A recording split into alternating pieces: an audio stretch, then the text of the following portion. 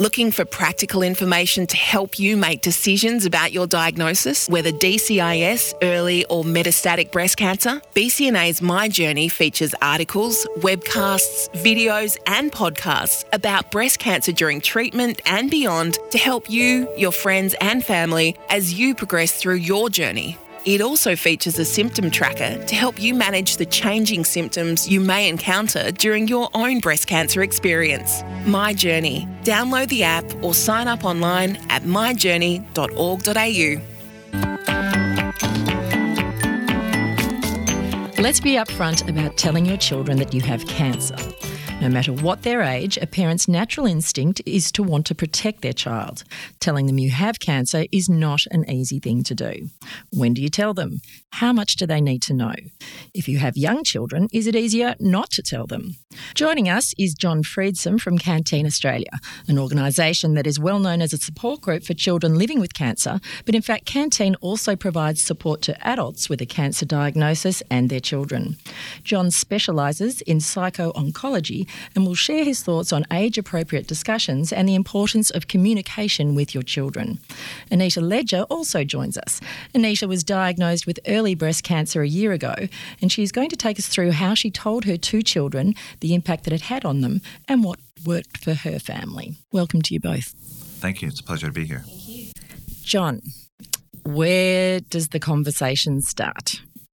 Well, at the beginning, even though it's hard, if you try to put the lens on from a young person's perspective, from that very first time that you might have a little behavioral shift, that very first time you get the diagnosis information, the kids are like little barometers, and even down to the youngest of ages, they'll pick up something that's not quite right. And so they'll start to wonder what it is if they don't know what it is. So the earlier the better.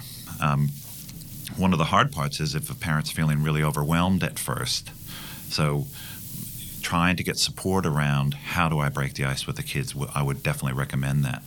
So if you're feeling really overwhelmed, where do you call in the cavalry, get some support, talk to a social worker at the hospital, talk to the nurse, give Canteen a call Cancer Council helpline, call the Breast Cancer Network helpline to try to brainstorm strategies on how to let the children know.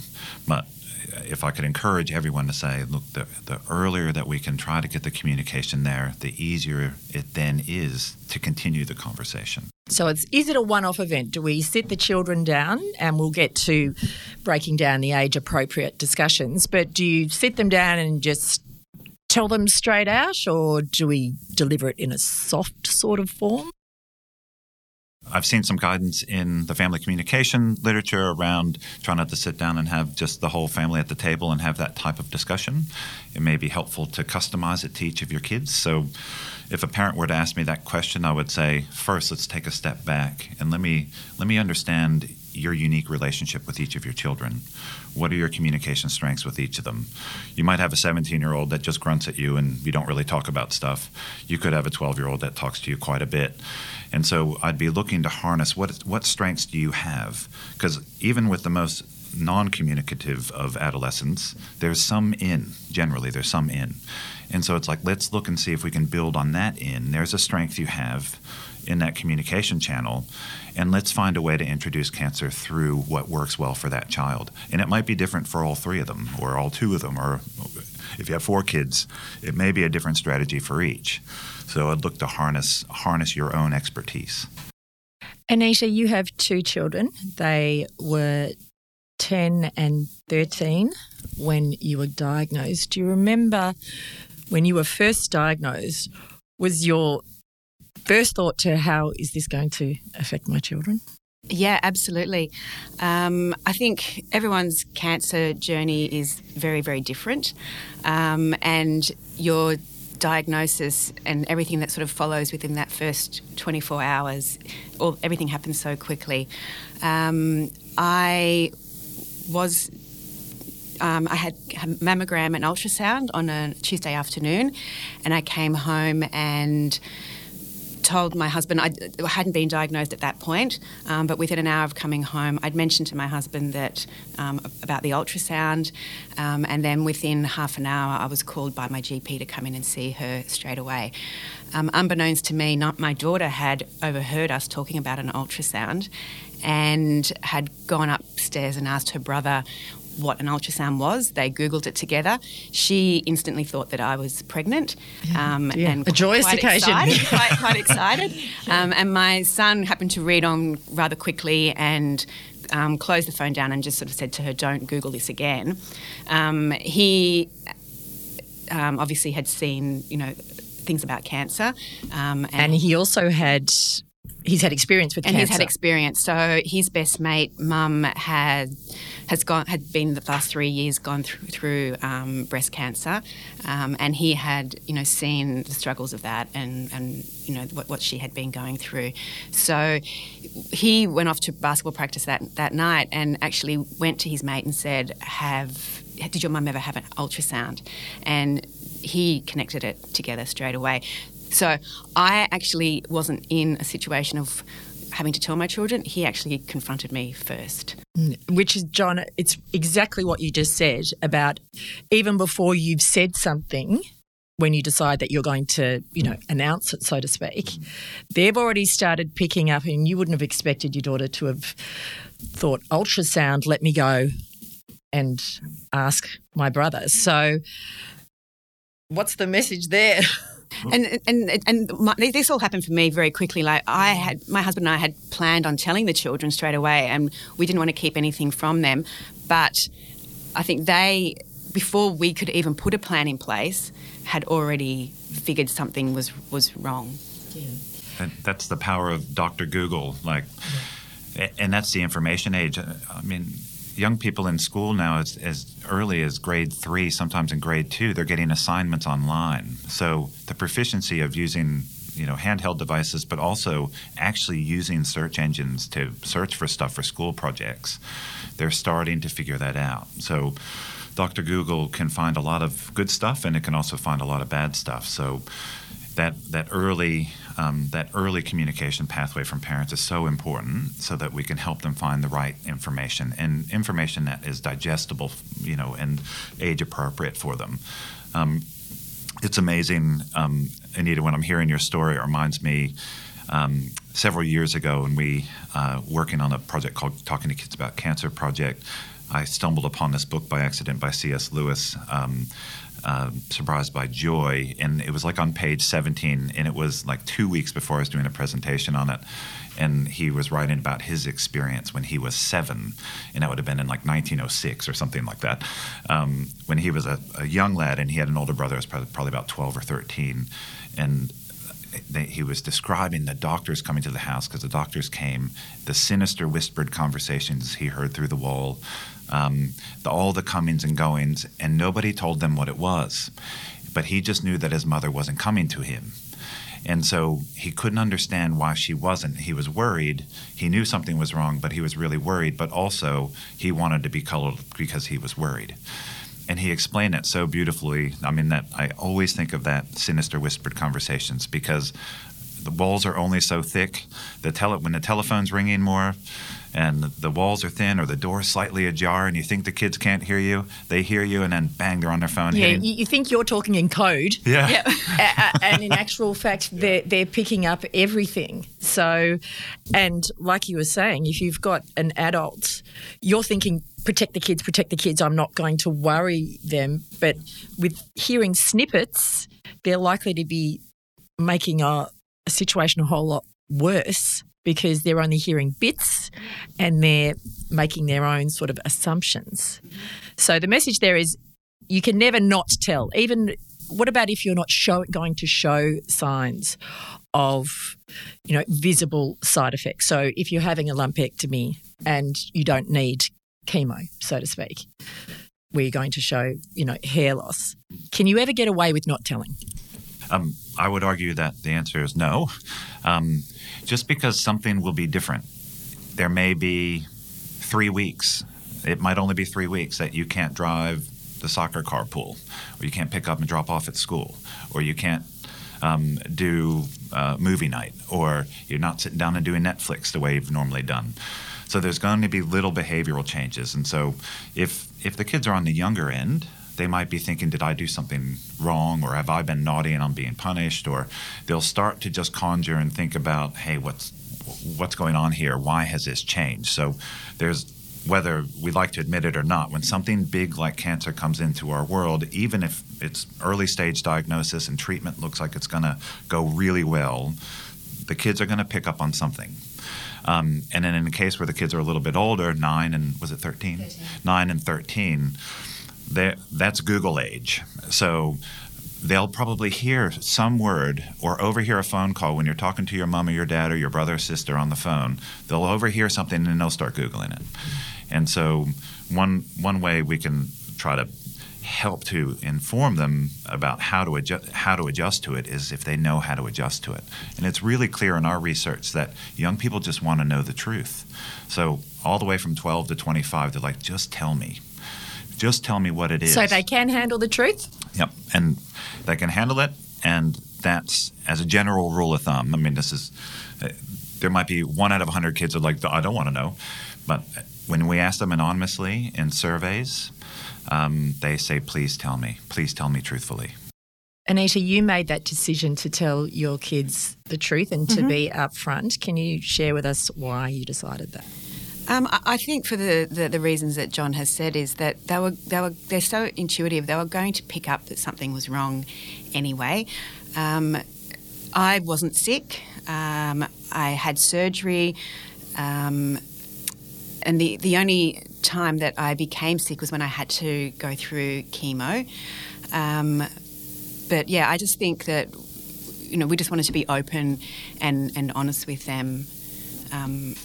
Was your decision to do that influenced by your son's friend's mum who'd had cancer? Yeah, so I had contacted my son's friend's mum the night that I was diagnosed, and just to get some immediate advice from someone, because I didn't really know anyone else that had been through this. And she gave me 2 pieces of advice, and one of them was just be open and honest with the kids, because it was something that she hadn't done straight away when she was diagnosed, and she found that her kids were going through her phone trying to find some answers to questions because they knew that something was wrong.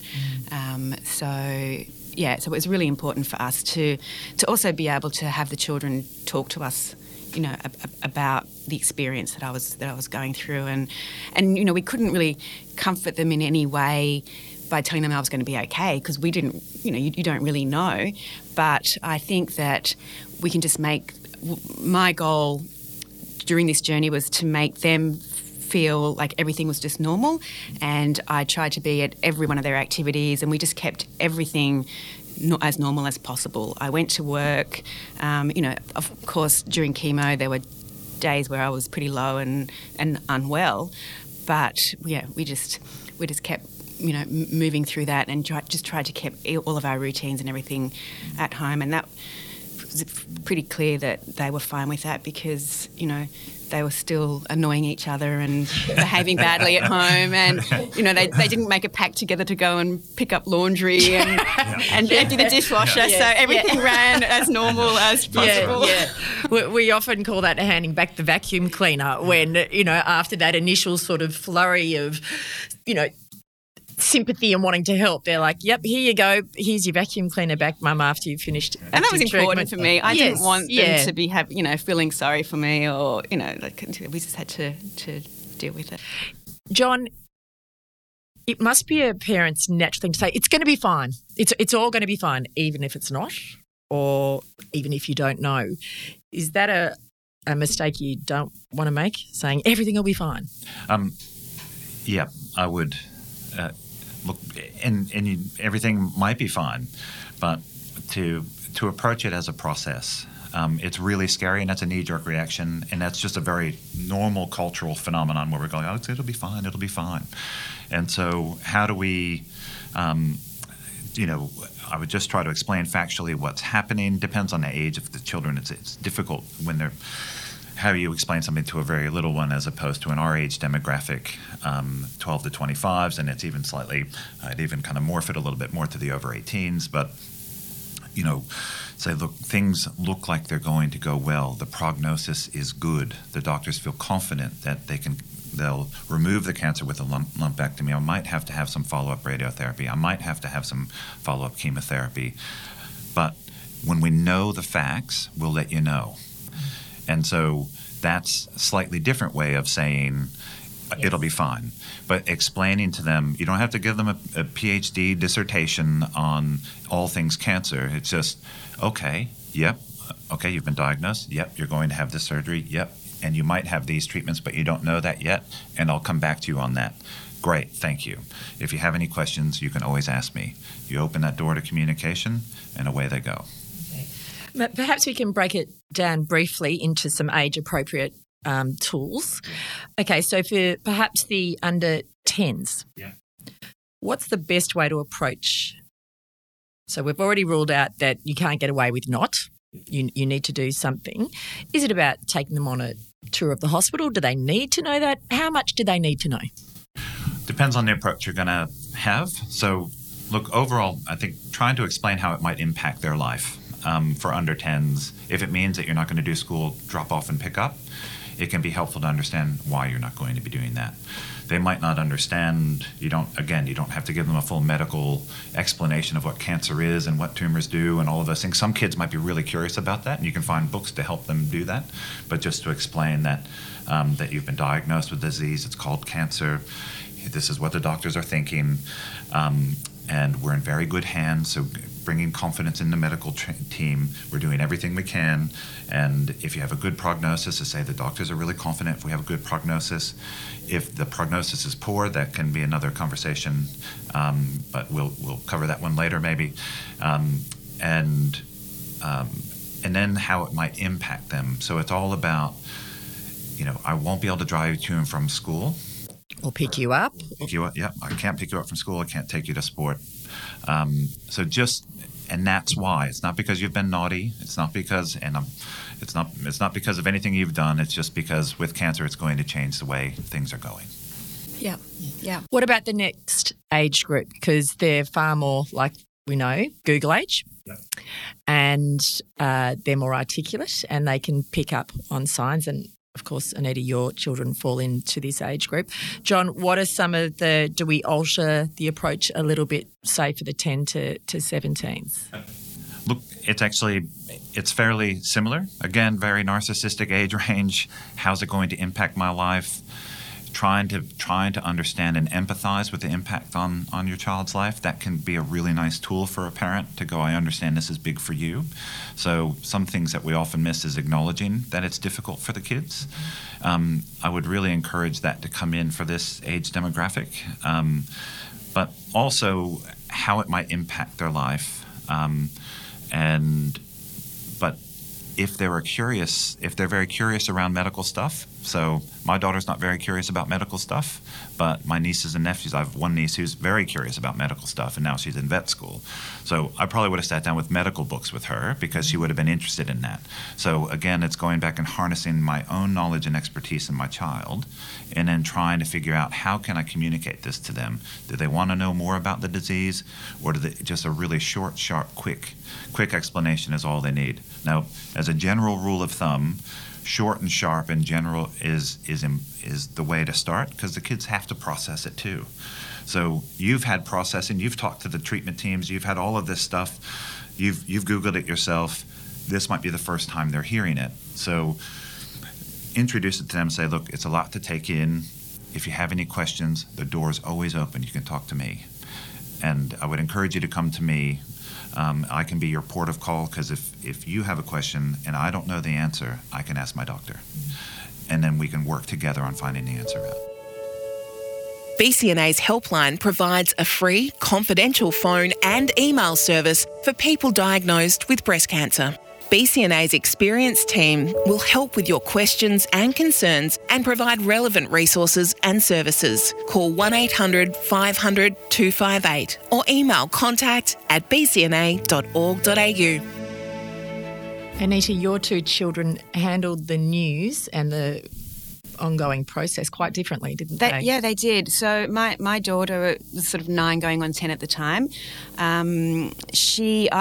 received the Breast Cancer My Journey kit, and in that kit comes a comic book that is based around superheroes sort of fighting cancer and explains the whole what cancer is and how it affects you. So she read that and sort of cast it aside and said, "Oh, I completely get it now, and you're going to be fine." Whereas and that was sort of it.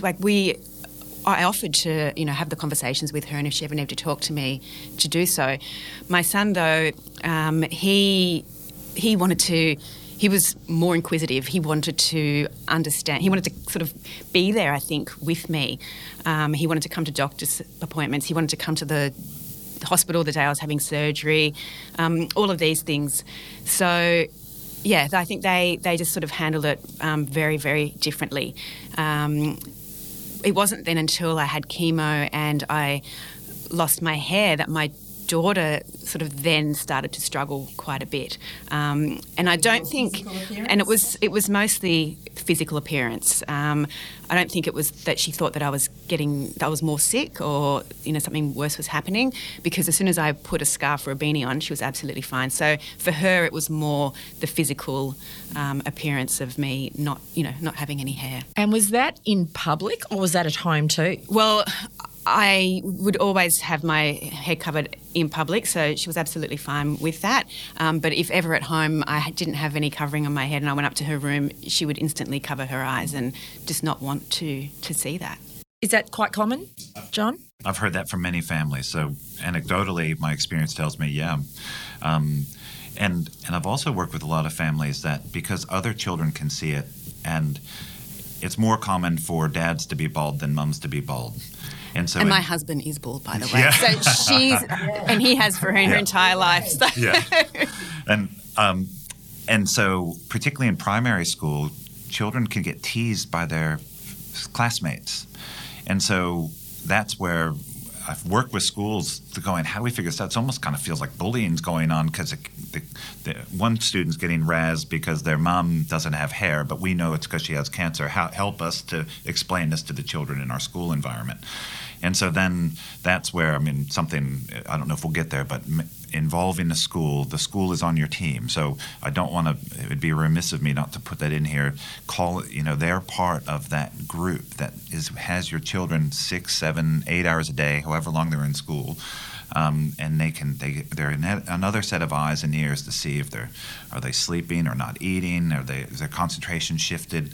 They'll know if there's something going on with your kids. So if you feel up to it, I would encourage you to have that discussion with the school and include them. And in addition to that, things can come up because if your kid doesn't like that you're bald, it could be that other kids might be giving them grief about it, going, your mom's bald, because kids are kids. And so then trying to unpack that and then working with the school on helping, because as soon as almost 99 out of 100 times, as soon as we were going to an education session around cancer and how that some treatments make hair fall out, the children go, "Oh my God!" and then they support the children. Oh, so there is a way to flip it. So therefore it's about educating. So would that then extend to say, if you do a lot of with a sporting club, if you're playing, your kids are playing basketball or netball 3 or 4 times a week or football. So it's not that you want to broadcast it, but there is method in informing the people that have contact with your children. Particularly no matter what the age of your child, try to think about life from their lens. From an under 10-year-old, it may be the first time they're experiencing this. Like, why has this happened? Where a 17-year-old may have experienced somebody else or a grandparent that's had cancer. So they may have seen somebody becoming bald because of treatment, or they may have seen those impacts of treatment. And so try to think, have my kids ever seen this before? If they haven't, how can I try to help explain this to them? So I often try to say, let's put on their shoes for a minute and try to look from their lens. And then once you can figure out their level of fluency, then you can adjust what you say to them to pitch it to what they can understand and comprehend. So our next age group, which I think is really surprising, is the 17 to 25s on the cusp and into early adulthood. Evidence has shown that this actually is almost the most vulnerable or highly stressed group. And with our research, with our 18 to 25s, they have up to 6 times the levels of distress of reference data. So the Australian Institute of Health and Welfare, they do a distress screening with average population every couple of years. And we use the same screening tool. It's called the K10. And our young people that are over 18 are as much as 6 times more distressed as young people that don't have cancer in their lives. And that's a higher ratio because for the younger ones, it can be up to 3 times. It's 3 to 6, but there's a variance. But the over 18s, it's really high. And so having that open and honest communication is also really important. And it's also something that health professionals often underestimate because we think that the older kids are going to adjust better. But the same thing's looking for the parents to take the lead on opening communication. They're looking for the parents to help them model how to deal with these complex feelings they're feeling. They're looking for parents to take the lead on all of those really tricky things, even the 24-year-olds. So we have to try to find a way to include them, and it's even trickier when they don't live at home. So if you're a 23 or 24-year-old, you might have to call them on the phone. Or what happens if they've moved to London? They've launched in their post-uni life and they've moved overseas. So a lot of that tension comes in for them because suddenly they're feeling like they have to be drawn back to the house to support younger siblings or to support mom, support dad. And there's that tension that comes in this emancipation age where they're launching into their own life and also being drawn back to family. It's really surprising because I think you would imagine that as they get past 21 that, well, they're adults, so therefore they can handle it and they're probably more informed. So it really is almost even more important to have those open lines of communications. You mentioned before that it's not an event, it is a process. Yeah. What is the best way to stop it consuming your lives?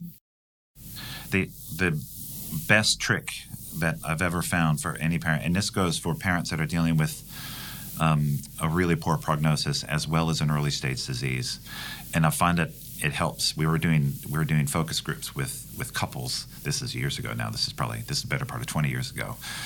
And they're like, oh, this was really helpful for me and my partner, is coming up, I call it a communication contract. Or come up with a contract that says, look, it's important that we find time and we have to find time to talk about cancer. Now, most parents, when they think about talking to their kids, particularly in the early stages, are like, I kind of want to update them, I want to check in on, make sure they're okay every day. And it's like, let's pull back on that, because what's really clear, what the young people tell us, is we need a break and we need time out. So how do we deal with the cancer, and how do we also have time out from cancer? And so it's like, what's a great way to do that is say once a week, once a fortnight, once a month, whatever it is for you and each of your children in that unique relationship you have with them. Say, we'll check in on Sunday. Sunday is there's the special day for that kid. For that particular child that you have. So Sunday we don't have to have a huge conversation, but I need to check in with you to see how you're going. I'll give you any updates about the cancer stuff if we have any updates. And you can ask me anything that you feel you need to ask me. And the rest of the week, what we'll do is we'll focus on everyday life stuff. So I'll check in with you about school, Girl Guides, netball, whatever, soccer practice, boyfriends, girlfriends, first job, university life, all of those things. We'll talk about that normal stuff. And that is that nice little break from cancer. So suddenly then everybody's not kind of stepping around on eggshells around the cancer all the time and thinking, should I do cancer? Should we not talk about the cancer? And so that takes it right out because you have a set time. And so it was something Anita mentioned earlier that around the structure. Particularly as the children get on the younger end, structure, there's a real safety in the structure in parenting. So kids, if they can predict something, it helps them to get through it. So suddenly you're setting a time post to say, we will talk about it. And the caveat that I would put on that communication contract is to say, look, even though we have the one time set, if anything comes up for you, you can always ask me. And also, if I get some big news or an update from the doctor or the treatment team, I'll let you know in between. So we have that agreement that we can do that. So if there's anything urgent, we'll address it straight away. Otherwise, it's part of the process and the plan that we're moving forward. Right. Just quickly, what about a child that's in denial, no matter the age. They just doesn't want to speak about it, doesn't want anyone else to know. A little bit by the cover your hair, mum. I don't want people knowing, or I don't want anyone to look at you. I don't want you to be different, I think. Is that what denial is, and how do you handle that? I always say denial's a nice river. That's just a little joke that we have in the Nile River. Sorry. Anyway, I'm a dag. What can I say? But look, even though they're in denial, it's impacting them. So that's particularly, I hear that a lot in non-communicative adolescents. We just try to talk about this and they're not even listening, or they're not picking up the room, or they're not helping me. And in this real frustration that we have, even when you're not sick and your kids are, you know what I mean? They're driving you absolutely up the wall. How do you try to figure out, is this about the cancer, or is this just a normal life stage for them? And but then how do I make sure they're okay? Because really, what the essence of when what I've learned from parents is when they feel their children are in denial, they're actually so worried about them because they want to know how they're going. And so that's where the communication contract also helps, and say, look, I know this isn't fun. Again, acknowledge and normalize to your kids that you know it's not fun and you know it's hard for them. You know it's impacting their life. If you have an adolescent child where they're feeling like they want to go out to movies, they want to go out to the mall, they want to go out drinking if they're over 18, and all of those kind of things, but they're also feeling like, I kind of feel bad to go out and have fun, but mom's sick. And so giving them permission to do that, to say, look, I still want you to go have fun. I still want you to enjoy your friends. I still want you to play sport. I need you to still just live your life. And we'll check in about the cancer.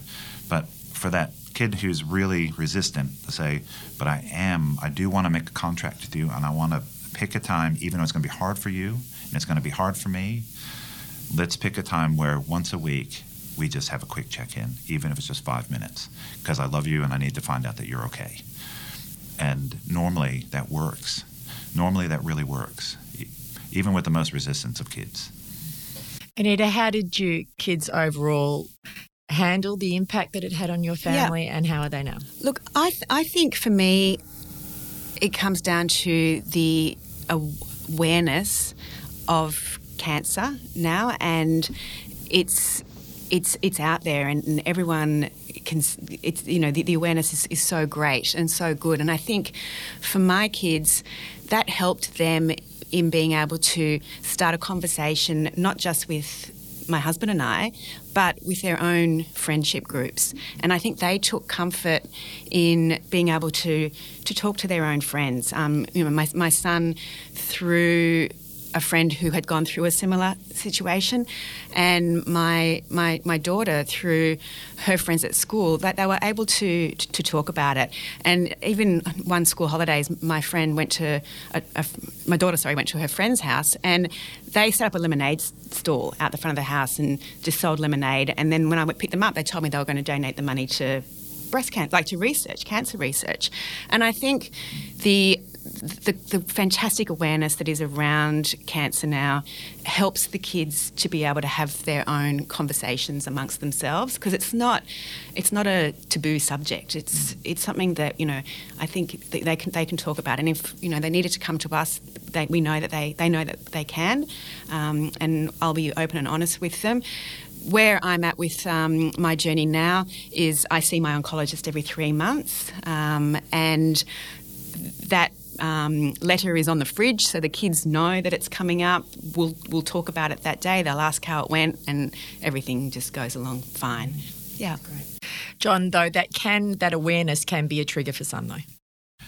It can. So, in the breast cancer space, of all the different types of cancers and all the different locations in the body, breast cancer has the most presence.